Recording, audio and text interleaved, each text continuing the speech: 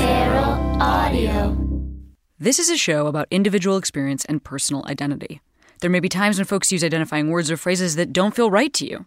That's part of what we're exploring here.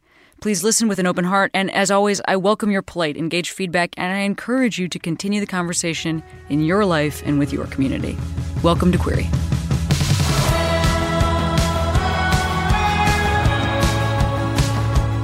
Hello, Queeros. Cameron here. Today's episode is a chat with Vivek Shraya, an artist and poet and musician that I first became aware of through This Just Out with Liz Feldman, which some of you may know is a web show that Liz has been making for years that kind of digs into queer folks, and Liz does a ton of interviews, people from the L Word, Tegan and Sarah. Anyway, you should watch it on YouTube. But also, Vivek is a friend of the Quinn sisters, and recently put out a cover on the Con 10 or the Con X. On this episode, we debated whether or not you're supposed to say the Roman numeral or say the number that it stands for. And her voice is just beautiful. So I would really recommend checking out Vivek's music. And finally, before we get to the show, my final stand-up shows of the year. Well, first let me say, every Tuesday night, Rhea Butcher and I perform here in Los Angeles at the Upright Citizens Brigade Theater that is on Franklin for our show Put Your Hands Together, which you can also listen to as a podcast. So if you can't make it to LA, Put Your Hands Together is a podcast also distributed by Feral Audio. You can get it everywhere podcasts are available. So check that out. And if you happen to be in Denver this week, the 16th to the 18th, I will be at Comedy Works in Denver, the one in Larimer Square. These are my last shows for the year, and I would love to see you there. So thank you. Enjoy this episode. And something I'm going to ask from everyone this week is you guys, you pals, I'm replacing guys, you pals have all been tweeting at me awesome suggestions. Thank you. I have been reading them. It's been super helpful for future guests. Another thing I would say is that I feel like this show could grow by reaching folks outside of the queer community. So I love that queer folks are listening. Do not leave. That's not what I'm saying. And I'm not centering straightness. What I'm saying is that I love these conversations because they are in group. And I do think that it's a perfect opportunity for somebody that needs to learn what's really going on in our community to pop in and do some like eavesdropping. So if you have friends, family that are straight, if you post on social media, I would also ask you to recommend the show to straight folks, because our community should be represented to the larger community as well. Anyway, enjoy the ep.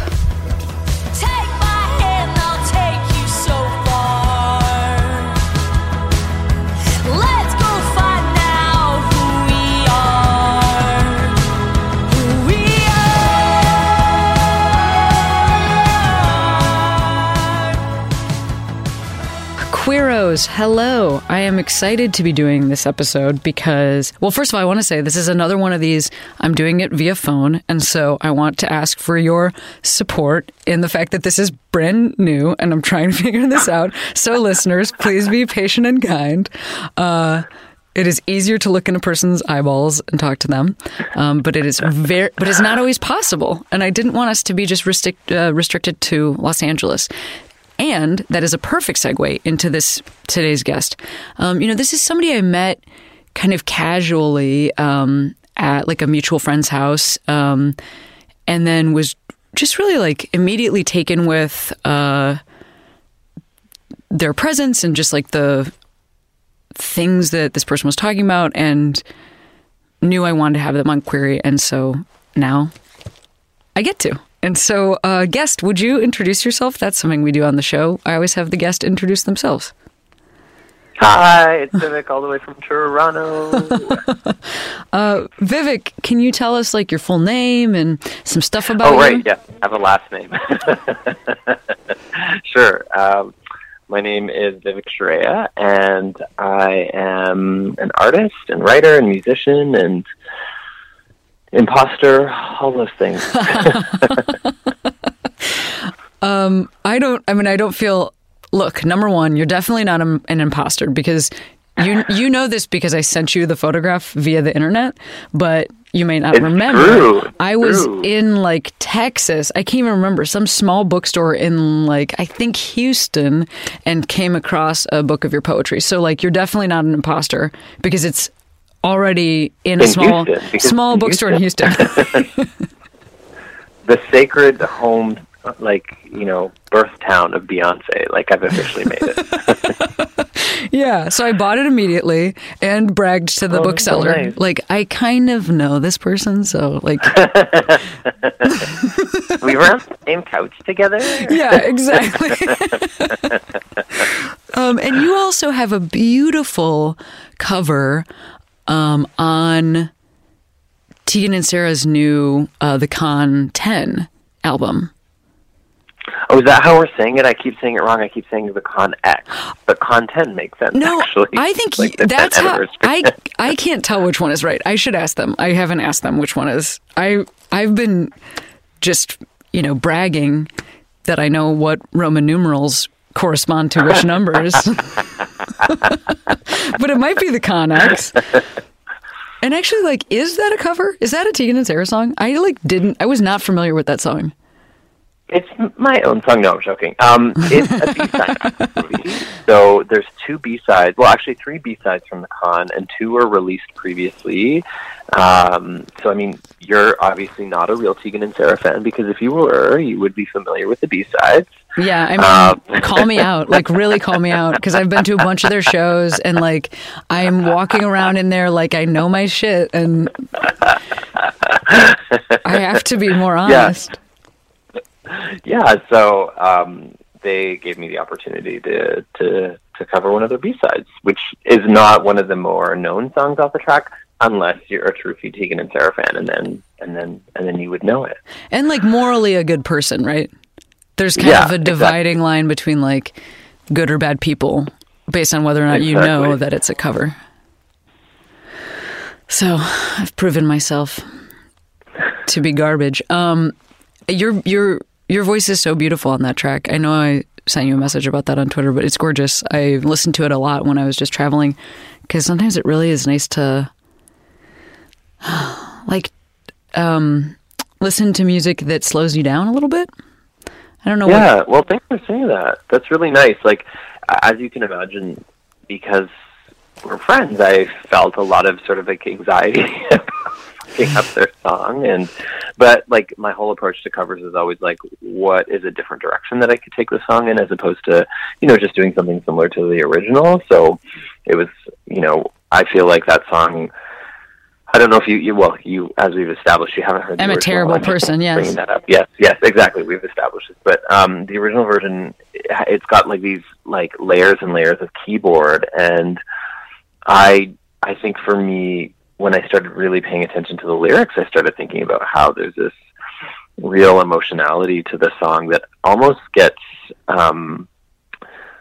lost in the keyboards in a cool way. Like that's the treatment, that's the song. But I was like, is there a way that we could just focus more on the words that are being said? And so that's sort of the direction that I took. But yeah, I'm really happy that you like it. I'm happy they like it. I'm happy that the fans seem to like it, and yeah.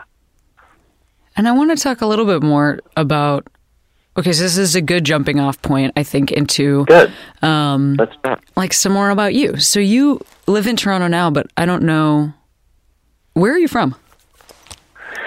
I am from a city called Edmonton, in a state... Alberta! In America. Alberta, yes! Yeah, exactly. I knew I always say when I'm talking to Americans that it's like the Texas of Canada. So Edmonton would be like Dallas, maybe. Perfect, thank you. That's where I grew up, but I moved to Toronto, actually, in 2003. This was like before MySpace. RIP. Oh, maybe it's still around actually. And if you wanted to create a career in music in Canada, kind of like how you go to LA or New York, in Canada it was like you go to Toronto. So I moved to Toronto from Edmonton to pursue the old music career. And when did you start making music to begin with? Well, I have been singing most of my life, which is a cliche answer, but very true. And I grew up in a religious organization, and that's sort of where I developed my love for music and even started writing my own songs. And they were I guess more devotional songs, but that's sort of where I started songwriting essentially. And then from there I started doing talent competitions in malls. Edmonton is actually known for having, I think, the second biggest mall in the world, called West Edmonton Mall.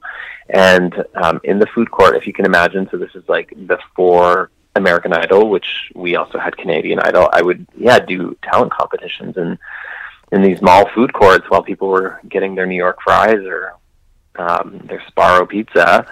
I don't know why that feels like a big jump for me from a religious organization to directly in malls, but that seems like a very different gig, a different gig. Well, I mean, the thing about the religious atmosphere is I think that it just really built my confidence, because it was it was one of the only safe spaces I had as a kid. One of the things I talk a lot about is how, I think for a lot of queer people and gender nonconforming people, religion tends to be the place where we are ostracized or our identities are dismissed. And for me, that wasn't my narrative. And I think it's largely because Hindu masculinity and Indian masculinity is very different than North American masculinity. So the gods have long hair and they're very pretty and sing and play flute, and all their friends are women. These are, in a lot of ways, Hindu gods, male gods, were kind of my first male role models and my first queer role models in the absence of queer role models in Edmonton. And so my religious space really was a space where I got to flourish outside of school, where I was being treated like I was abnormal. And simultaneously, in school, I was learning a lot about pop music. And so I think it was this development of music at the religious organization and then starting to explore pop music that made me excited about using my own voice in both contexts, in a religious context, but then also using it to sing TLC Waterfalls in a mall. I mean, I'm shaking my head because this makes so much sense and it's so beautiful, and I'm so happy for you that was your experience with faith. It was not my experience being raised in the Catholic faith, and Fair. Yeah, and I think that what you're saying is, I mean, I'm so glad to hear that. I know this is going to sound weird. I've never heard that story before. What your story is and your experience. Yeah. I mean, and it's so real, right? Actually, the book that you're talking about, God Loves Hair, the one that you saw in Texas, I remember when I put that out, there's a really big gay bookstore here in Vancouver called Little Sisters, and they almost refused to stock the book because the word God was in the title, right? I think that queer people have a very complicated relationship to religion, but I think for me it's been important to talk about how that's not necessarily the only narrative, that I think that there are ways that queerness and faith can actually coexist. I mean, I would describe myself as an atheist now, but that actually most people assume it's because of my queerness, but actually it has nothing to do with my queerness. I really feel my faith was one of the only places that actually allowed me to be fully me.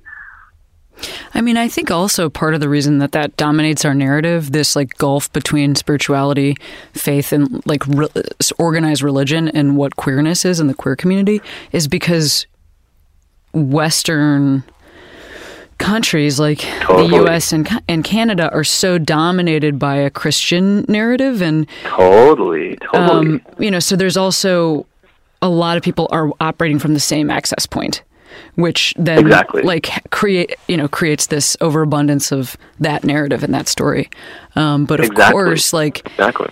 I mean, I think this is also true for like different indigenous faiths totally. in the U.S. I remember when I was in college, I learned a little bit about, like the relationship between, like, for instance, gender and sex have other options in, like, the Navajo tradition. Okay. And I know that's also true in like Hawaii, where there's like a third gender already Totally. sort of allowed, and like not allowed, but like taught, accepted to kids. And anyway, I just think that would have been a really interesting. That might have changed my life significantly. Yeah, I mean, it's interesting because so much of our legislation, like, so not even just our ideas and beliefs around sexuality, but also, laws have been, framed by colonization. Like, I mean, India is a really great example of a country where queerness wasn't illegal until the British came in. And that's when it was made illegal, right? So, but that's just one example. Like, I think a lot of places have been a lot of places, their ideas around queerness have been shaped by colonization. Yes, we have to try to trace the paths of this thought that seems so pervasive. Like whenever, Totally. because essentially what we're both saying is like, no, it's like one guy, it's like one guy in England who like played a game of telephone that like expanded across the world, right? I mean, and it turns out that person probably wasn't even the same race as like, I don't know, Jesus, who also is kind of important in the Bible. But yeah. But I want to talk a little bit more, Vivek, about your identity, and if you would share with me like kind of words that you use to describe yourself, and maybe your pronouns. Sure. Yeah. So I use she, her pronouns. My favorite identity is artist. Amazing. So you're asking the identity question. I know what we're asking. So, I mean, I would identify as trans, as queer, as bisexual. Those are some of the words that as POC or person of color or brown. Those would be some of the words that I use to describe myself. Yeah, and I love that there's a list, I think, like, because I have a list, and I think Read your list. Oh, yeah. Not right. Tegan and Sarah fan. Don't give a shit about Tegan and Sarah. That's like number one. No. I mean, so for me, I actually use queer, gay, and lesbian interchangeably. Like, that works for me. Yeah, of course, yeah. But some people really don't. I do. And No. Yeah. I also identify, like, gender-wise, I mean, I think that I don't have, like, the right sort of words for it, because I think it's many words. I think that's kind of why I was responding to your list, is like, it's many words. Because I do really feel like a woman, and I think part of that is that the career that I've chosen and the faith that I grew up in are both tend to other women, like the Catholic Church is not super great on including women, and shocking. Yeah. And neither has comedy always been. And so when I came up with that identifier, and the pushback, really like solidified it for me. Because I don't feel like some stereotype of a woman. I just feel like a woman sort of almost in response to toxic masculinity. Does that make sense? Fair. Yeah, that makes a lot of sense. Yeah. Yeah, but I also... A friend of mine was... Sorry, no, you go ahead. I was just going to say, I also like the people that I look to that I feel like I look the most like, and I don't even mean like fate, I just mean like aura, I think, or, I don't know, David Bowie. That's who it always is.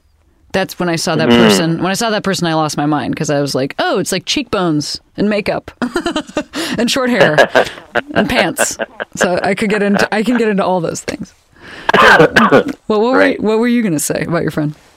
No, that makes a lot of sense. There's a friend of mine who I have lots of conversations about gender with, who, might identify as non-binary, but, she talks about how she refuses to give up the title of woman because she sees it as sort of like active resistance, or as like sort of like a feminist statement. And so she feels very strongly about like holding that title, even though woman is complicated for her and that like gender is complicated. So, I mean, I don't know if that sounds vaguely like what you were trying to articulate, but yeah.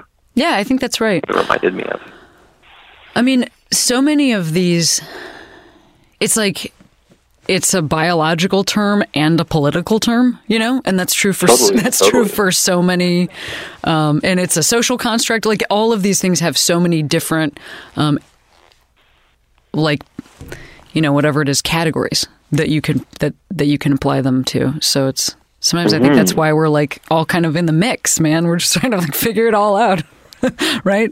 Just like figure out what works. But also, I think I know this about you from like a casual conversation with Rhea. And so like, forgive me from knowing this because you had you had a conversation with Rhea that like really inspired Rhea, and Rhea told me all about it. Nice. Yeah. Yeah. And I think it was about when you decided to ask for she pronouns, and because I don't think that you've used them your whole life. Is that true? No, not at all. Yeah. It's fairly new. So, I mean, well, it's going to be 2 years in February. So I came out as trans using she and her pronouns on my 35th birthday last February. Happy birthday. Thank you. That's belated. Amazing. Yeah. I know. That sounds like a great birthday. But what a gift to myself, right? Yeah, that's exactly right. It's a huge happy birthday. What made that moment happen for you? Oh gosh, I mean,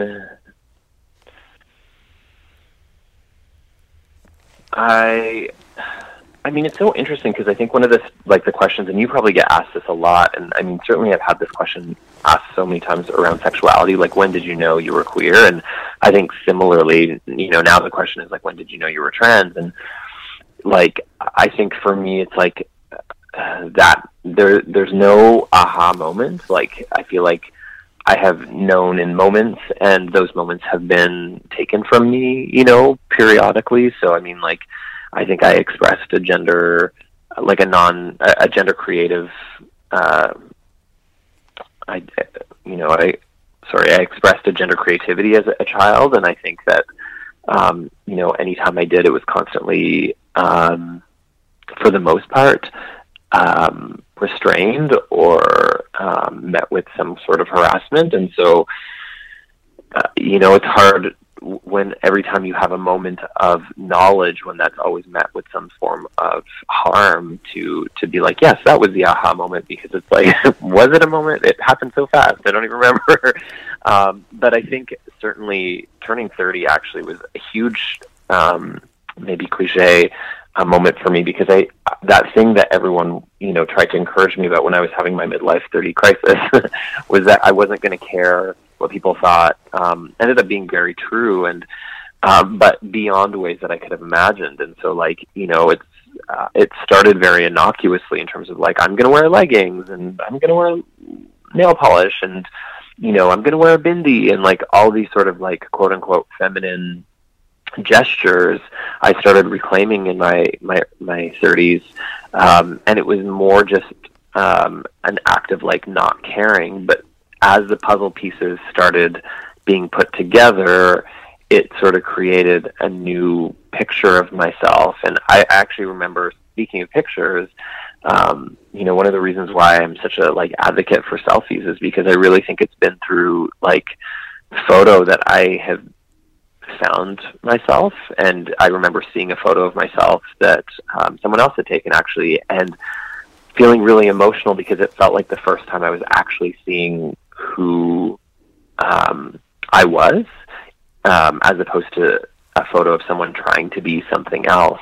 And so I think around that time, I also was touring with Everyone Is Gay. So it's such a long answer. I'm going to wrap this up really fast here. I am here for as long as this goes. Truly. I was touring with Everyone Is Gay at the time, and They were so lovely, both Danielle and Kristen. And, you know, we had many conversations about gender and, like, the ways that I felt nervous about claiming anything. I was like, is it okay for me to claim, like, genderqueer? Is it okay for me to claim trans? Like, you know, like, there just seemed like, I think that with these identities that we've talked about, there's also this, like, whole layer of accountability. And I just had a lot of feeling of, like, not deserving.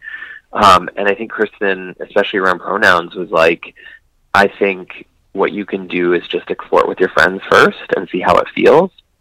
Because the other thing, sorry, I said this was going to be a short answer, but it's very long, but I think one of the things I found really, really hard about pronouns is that if you Google online, how did you know what pronouns to choose?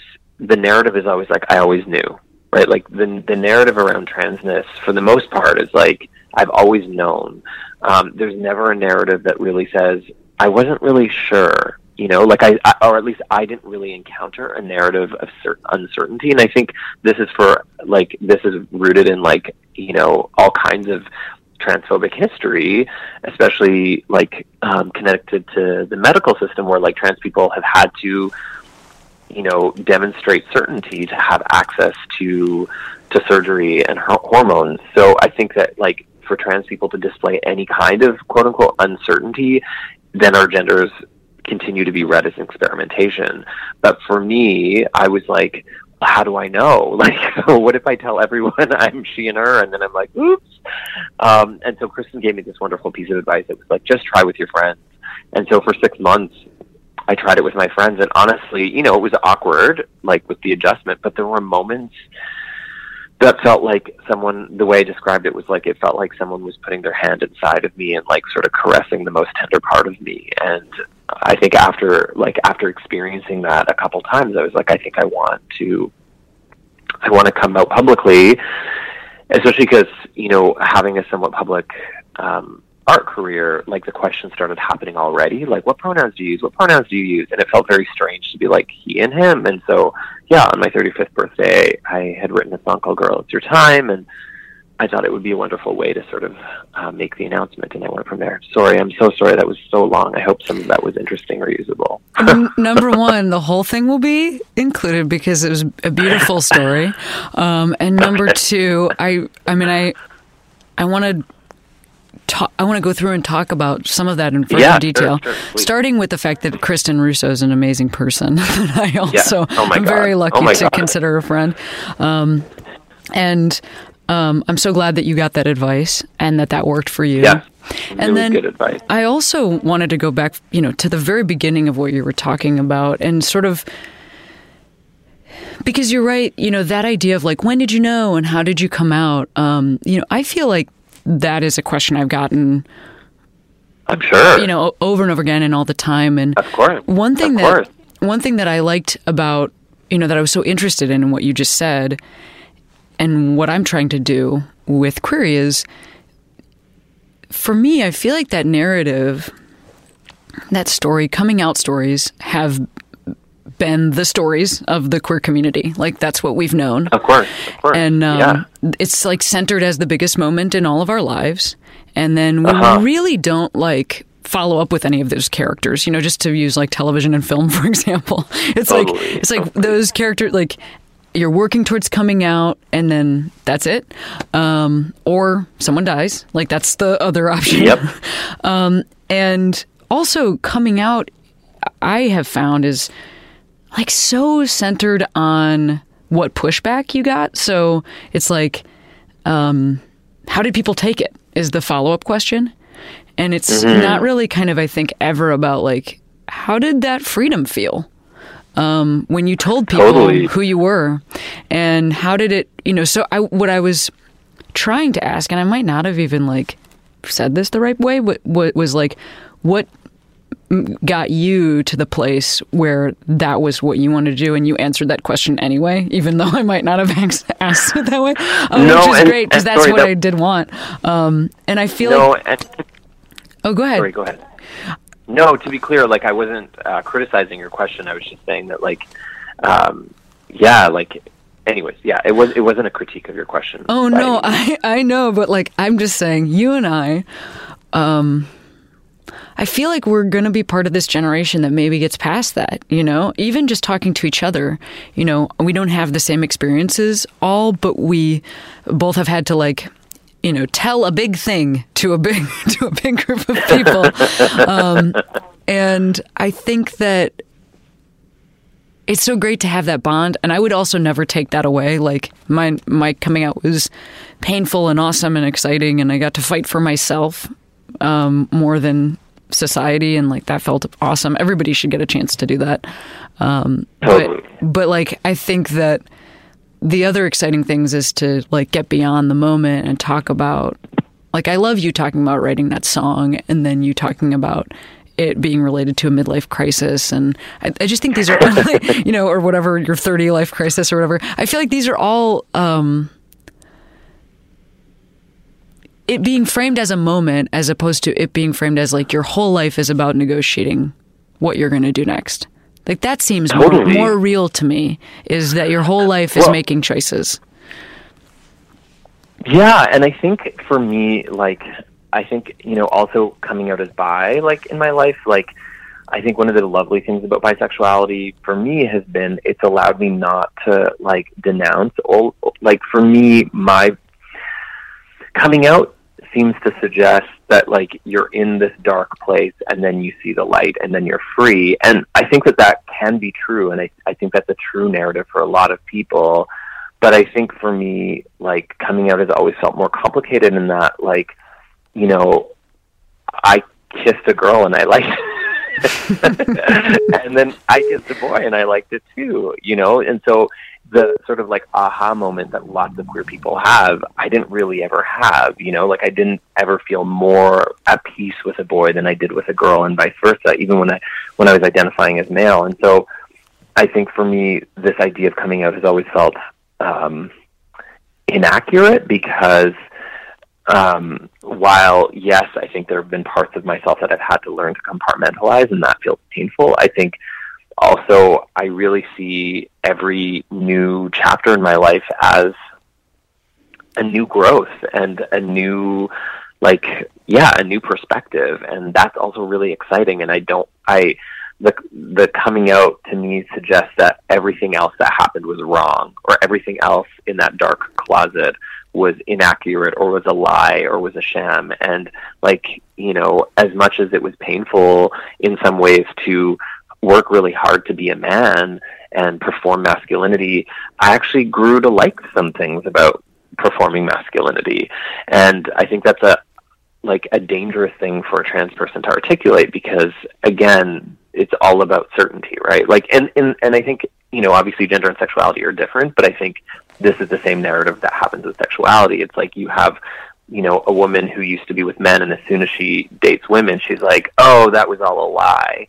And maybe that's true, but I'm like, can both things be true? Like, could you maybe have had attraction to those men and now also have attraction to women? Like, and again, I don't want to take away from anyone's experience. Like, I think that if that was your experience, then that's great. But I also think that there is this pressure, especially in the language of coming out, to sort of denounce anything that came before this, like, moment. Yeah. I mean, first of all, I wanted to say that I think that listeners are going to laugh at us because we are both super... Saying the same thing. We're like both trying... I can tell that you are motivated by kindness, and I am somebody who's motivated by kindness. So back and forth, we're like, I love you, I affirm you. Like, we're like, no, I was too rude. You were not rude. I was like, we're like affirming each other, and I love it. It's making me so happy. So there's that, which is great. And then, you know what is, I actually had the experience that you're talking about, where, like, it did feel really wrong to me, and I didn't know what would felt so wrong when I was with, when I was with dudes. Like, it was awful. Right. And then I was with women, that was amazing. It was a night and day, black and white situation. And what I also believe is true is that, like, everything is on a spectrum and everything is personal and every story is unique.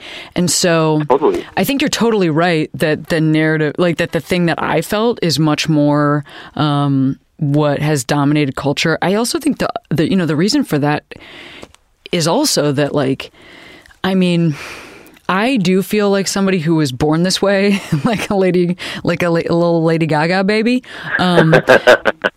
But we have also had to affirm that because, like, you know, I used to be essentially like an illegal person, like my, you know, of course. So saying like, I've always been this way, I can't change, like that is one way of protecting ourselves, because then if somebody else comes at you and they're trying to harm you and you're like, look, I can't be a different way and I've never had this type of attraction, there is like a safety in that. And I think sometimes, you know, like we have to remember, I mean, I guess it's like we were talking about earlier with like, you know, tracing colonization. Like, I think we have to also trace the parts of the queer story that are about like literally survival. And so it's very hard to get a law changed when you're like, I mean, I'm on a spectrum. Like when you know that person in a court of law is like a more nuanced person than like law wants to account for. But what we can do for each other as a community is support the nuance. Like, I think that that's really important. And I guess that's my struggle, is like, I totally understand that. That actually makes so much sense to me. And I get that, like, being able to say, like, well, I'm born this way, like what, like, you know, it's obviously a strong defense as opposed to like ambiguity. But in my experience, queer community then does impose that on each other. Yes. So in my experience, it hasn't been like, well, we're going to use this one strong defense, you know, to get us some rights. And then, you know, within community, though, we are going to respect the nuance of each other's individual experience. That has never been my experience. My experience has been like, we're going to fight for this very specific thing, and then we're going to impose that on everybody. So, you know, again, with bisexuality, it was like repeatedly I was told, I feel like I encountered way more biphobia within the community because people were like, no, you're confused. Yes. No, you're in the closet, right? And to me, that I think has always been the most heartbreaking experience, is the ways in which, and it's not just queer community, you know, it's trans community, it's POC community, but I think that we inevitably like police each other, and maybe that's the nature of, you know, a heterosexist culture, is that inevitably we end up policing each other's desires and genders and whatnot, but that's always felt like the hardest thing to me. Yeah, I mean, I also think some of that might be about like, so you find this community and it feels right to you, and so then you're like, this is like a finite thing, like I've arrived. And I think part of what you're talking about is like some queer people having an inability to continue to evolve. And that is going to have to change, because, for instance, here is something that in my life I am, you know, working to understand. So, like I said, I felt when I dated cis straight dudes that like there was something off about for me there was like a pleasing them and a lack of honesty on my part that like really put me in some terrible positions. When I started dating women, I felt an enormous amount, like this huge burden lifted. And also my community has changed enormously the last 15 years or whatever since I came out. So first of all, I will say, like, even though I didn't feel great dating dudes, I think that like cis straight men are beautiful. There's like dudes I have crushes on all the time. There's like comics that make me have like a weird voice. I don't even know why my voice just got that high or whatever's happening, you know, like, and that's 100% real. And then within our community, I mean, I don't see my own gender as like finite and expressible. So there are certainly people who I also view that way. I mean, my wife is My wife identifies as non-binary. So, like, what does that mean for me saying, like, I am, like, full stop gay? Meanwhile, right. like, I'm with this person. Yeah, like, you know what I mean? And also, I mean, then there are, I mean, what does that say about folks that I am attracted to that are trans women or trans men? Like, what does that say about the spectrum of people that I'm attracted to? And I think that the answer is, like, we don't have to come to some end place where we just go like, I'm only into this thing and this thing all the time. Like I said, I mean, it really is a spectrum. If I'm like super duper gay, like what the fuck does that even mean? I don't know. Well, and I guess that's the thing about queerness that to me has always been the gift, right? Like, and that's why it's always like the sort of like, you're either this or that, whether it's like gay or straight or whatever it is. Like, that's always been the thing that's like not only disappointed me, but also like hurt me, but also surprised me, because I'm like, but like the gift of queerness is exactly what you're talking about. The gift of queerness is being someone who allows themselves to acknowledge desire and attraction for a range of different humans. And again, I don't want to like take away from anyone else's queer experience. And if for someone else, if you're gay and you just like the same, you know, same sex, like that's great. And like, I celebrate you, but like, please celebrate me too then, you know, because that's what I think is lovely about queerness. I'm like, yes, tell me more. Tell me, like, let's be attracted to everybody. You know? Well, also, I mean, you know, the thing that you're talking about, this, I think it's also just, I mean, like getting to a slightly different place with how you know, read yourself and read other people. So let's say, like, you are a full stop lesbian or whatever we're talking about right now. Sure. And Full stop lesbian, right? You know, for me personally, I will say not every person that I have dated has occupied the same place in the gender spectrum. Like, I don't, you know, it's not like I've like only dated people with a certain length hair who wore a certain type of shoes. So if that's true, if I can be into, you know, what I'm into, and that can have a range, then it's just applying that in a lot of other ways. Exactly. I think that it would be you'd be very hard pressed to find somebody who's like, oh no, I'm like into people that only look facially identical and also wear the same size pants. You know, like, I just feel like that's not really how we date and how we love. And it's also not like who we're attracted to as friends. You know, if attraction also means a lot of different things, and you know, if like sexual attraction is also a spectrum, right? And some people were like, I'm pulled toward this person, I just want to make art with them. And then some people we want to marry. I mean, this is all very,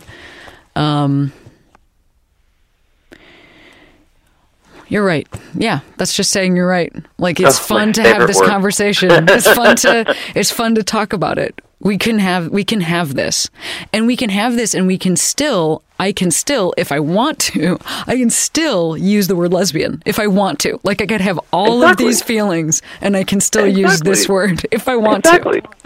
Isn't that lovely? It is lovely, isn't it? Isn't that amazing? Isn't that the best? Yeah.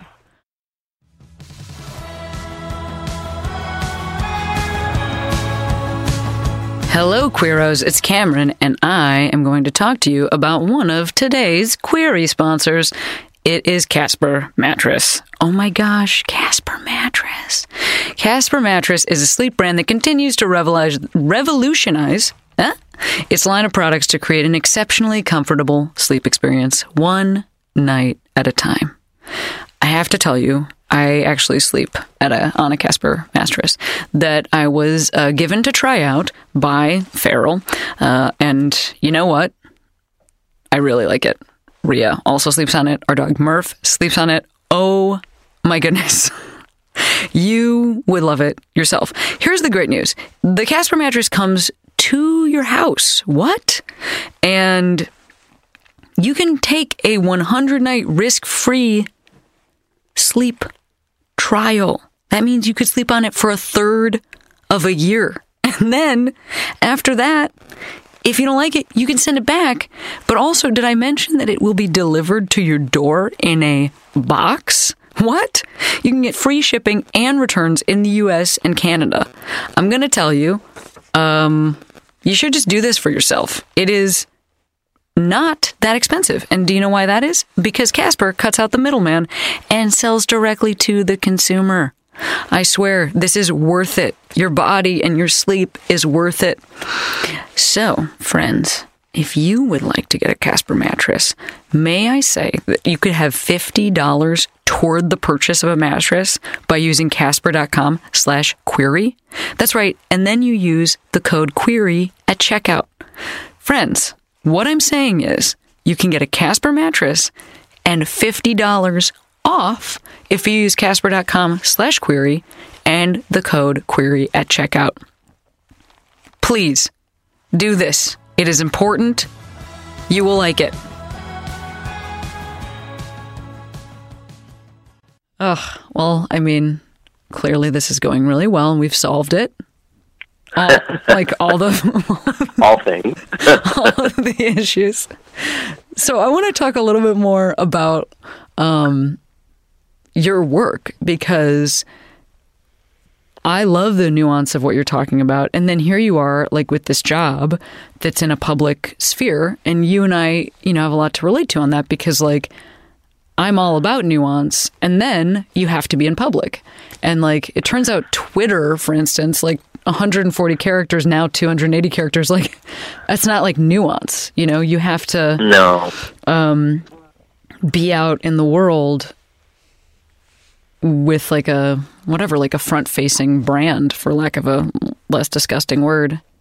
So what is that like, being the person that you are with all of these, like, highly evolved thoughts and then trying to communicate with people about what you mean? I mean, truly, I feel like my brand hopefully is nuanced. Like, yeah. That's one of the things I love about art. Like, I don't really see myself as a public speaker. I see myself as an artist, because a public speaker, it's like, okay, come talk to us about this specific topic, which, I mean, like, I do those things, but I really like the way that art communicates nuance, and in unexpected ways, right? Like, I wrote a book of poetry last year called Even This Page is White, which is a very, aggressive title, but so much of that book is actually about me unpacking my own, like, connections to white supremacy. What does it mean for me as, like, a brown feminine person to be dating a white man? What does it mean for me as a brown, like, person writing a book about racism while being a settler on stolen land?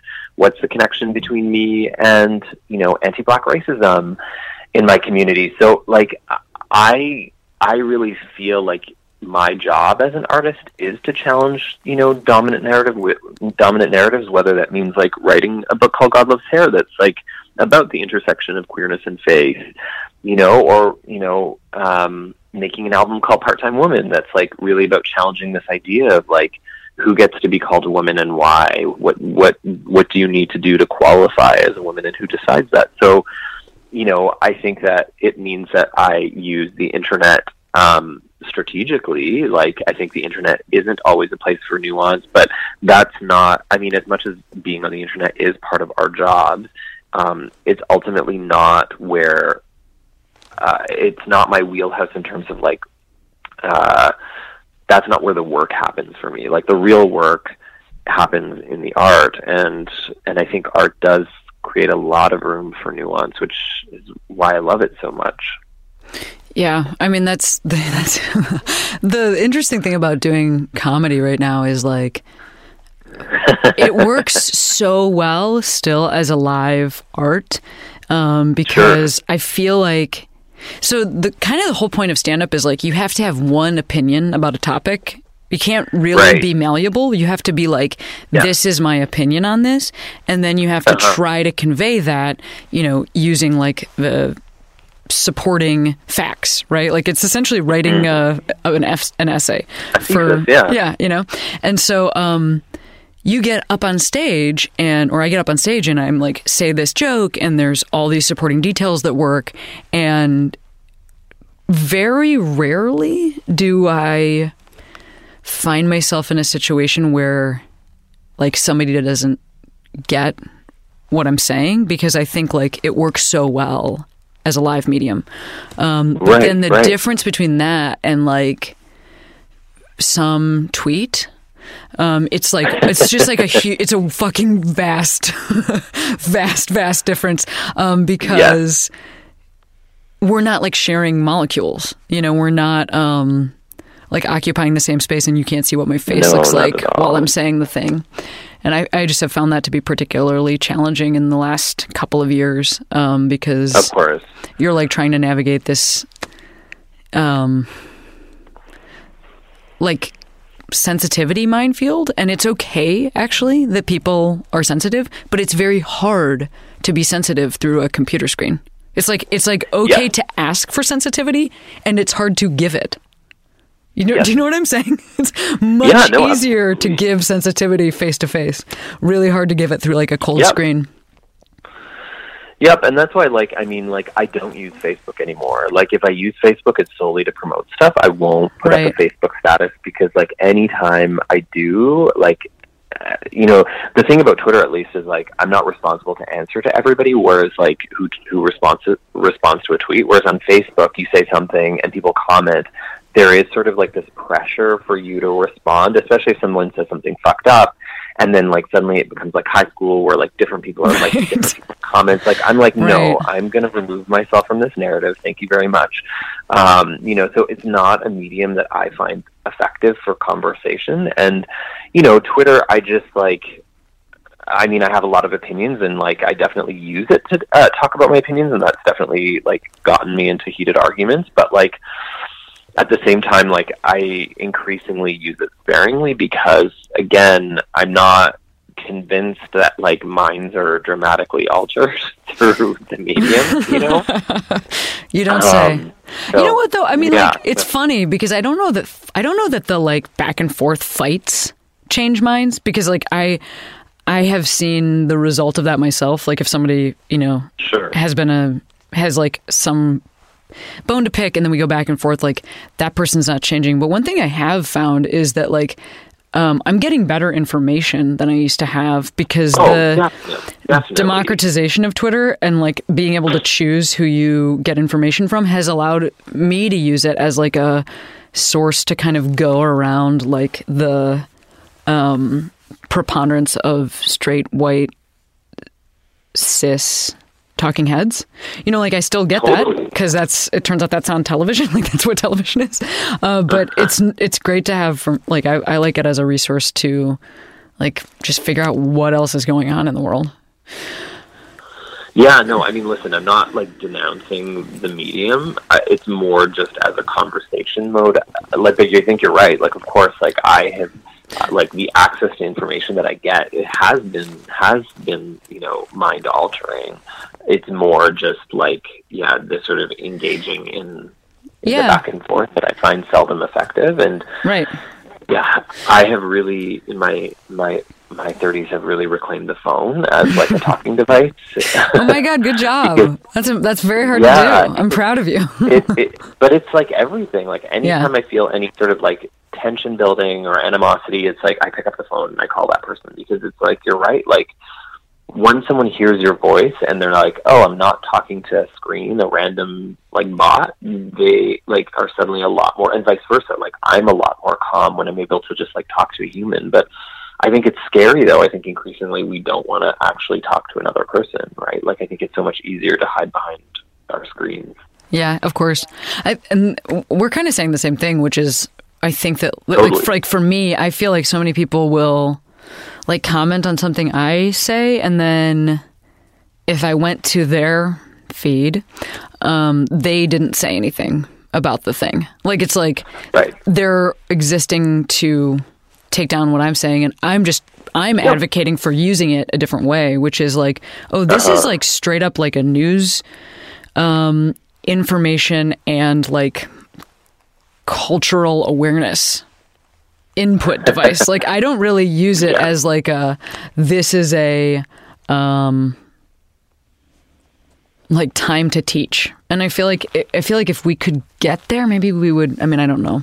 It's very hard to tell people like, no, don't use this to teach me interpersonally. Use this to teach everyone globally. Like, I feel like if we could just get there, I would be so fucking stoked because it would be like harnessable energy for change as opposed to like, I don't know, spitting on each other, which is sometimes what it feels like. But I want to, the other thing that I feel like last year, and correct me if I'm wrong, after Even This Page Is White, you were touring that in the States, yeah? You were like doing readings of it.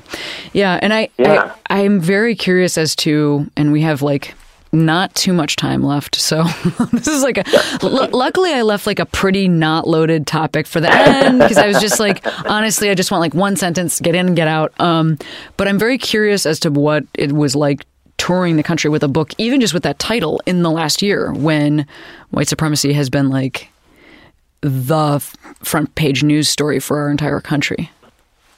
I mean, I was very strategic about how I went about it, so I toured with another white person, and I think that was really useful, and a white masculine person too. So I think that, the nature of white people's ability to be receptive to information somehow dramatically changes as soon as there's another white person, who's part of that conversation. So I think in some ways, like having my tour mate be a white man made the information a lot more, palpable. Hey, can I just cut in for 1 second? I just want like listeners who are white to really take a minute with what you just said, because I think you are totally right. Of course you're right because it's your experience, but also like I have found that in the last year, my goal is to be a white person who's talking about white people, like using even the phrase like white people on Twitter, which just that phrase like makes people so mad. But I just think that we have a recipe. You just gave white people a key right there. That was a key. You just said the truth. Yeah. Which is like, it actually has to be us that breaks down the system. No, totally. And I mean, it's hard. It's complicated because I do think if I was touring that on my own, it would have been maybe not as positive experience as it was. But for the most part, honestly, it went pretty well because I think, like I said, I had a lovely white male shield. So be the shield. Yeah. Right? Like, be the shield. That would be the takeaway. But also, can you just listen to brown and black and indigenous people? Like, I think that's like, listen, I love my tour mate. It's not about my tour mate, but it's also like, sometimes I'm just like, one of the questions I've gotten asked so much since the Trump election here in Canada is like, what do you think the artist's responsibility is now? And the thing I keep saying is like, well, I've been saying this shit for years, and so have brown and black and indigenous people and artists have been talking about racism and white supremacy for years and years and years, long before me. But now suddenly it's like, what is the responsibility of the artist? And I'm like, it's not my responsibility. I think that white people have a responsibility to be talking about this, A, but B, like, I think white audiences have a responsibility to listen to us, because we wouldn't have to be saying the same thing over and over again if people actually listen to us. I wouldn't need a white shield, if people would just listen to me and not be like, really? Racism? Yeah. So, be the shield, but also just, can you please just listen? That's amazing. I really could, and I'm going to, this year could be the death of really, and I'd be okay with that. This is like a good year for that to die, right? Yeah. Because why would anybody be saying something that they didn't 100% stand behind? And I think if you looked at that the news cycle that's happening in the States, that literally applies to like everything story that has come out, and is just that. Like, give up on really. I think if we just gave up on really with a question mark, we would be moving in a much better direction. And And so thanks for saying what you said. You're exactly right. Yes. Listen to Black and brown people. Be a white shield that then gets out of the way. Like, you just shield at the very beginning, and then you get the fuck out of the way. And then you hold the mic. Right? Yeah. Yeah. Awesome. Well, this has been a great conversation. Thank you so much for hopping on the phone with me and for your time. Oh my God, my pleasure. This is really nice. And like, I feel selfishly like it was a nice way to get to know you because, you know, I don't know you that well. I know. Same. Yeah, same. I feel the same way. And also, if I also feel like, I mean, you and I think we have a lot in common because now I'm like in my head going, was I just a white person who summarized a brown person telling? Anyway, so now it's like amazing. Everything's amazing, and we can just continue the conversation. How about that? No, that's your job as a host. Your job as a host. Thank you. Regardless of color, is to summarize.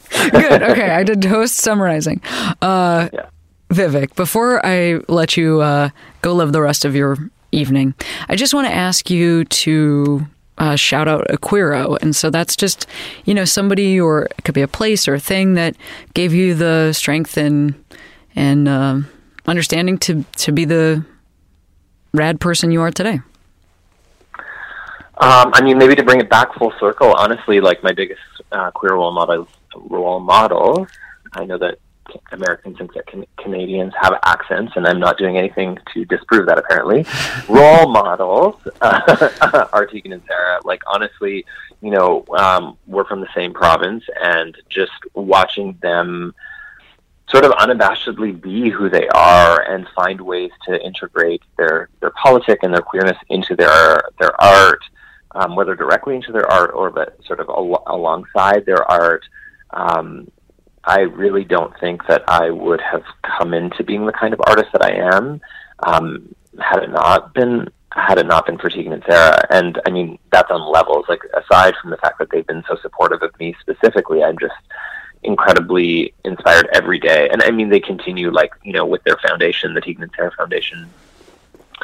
You know, I was saying to both of them, like, they don't need to do this work. Like, I feel like they've given the queer community so much already that, like, you know, they don't actually need to be doing things like the foundation. And, you know, I'm just so moved by their sort of persistence to use their platform and their voices to be doing really, really important work. So, yeah, I love them.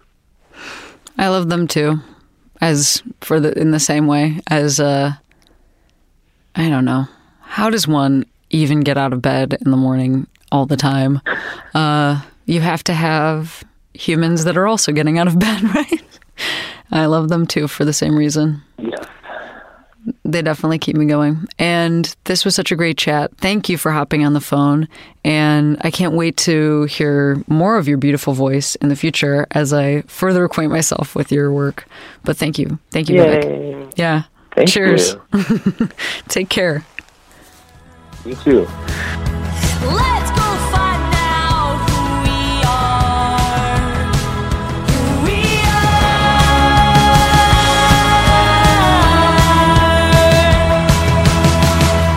Well, listeners, that's our show. Please remember to rate and review us on iTunes.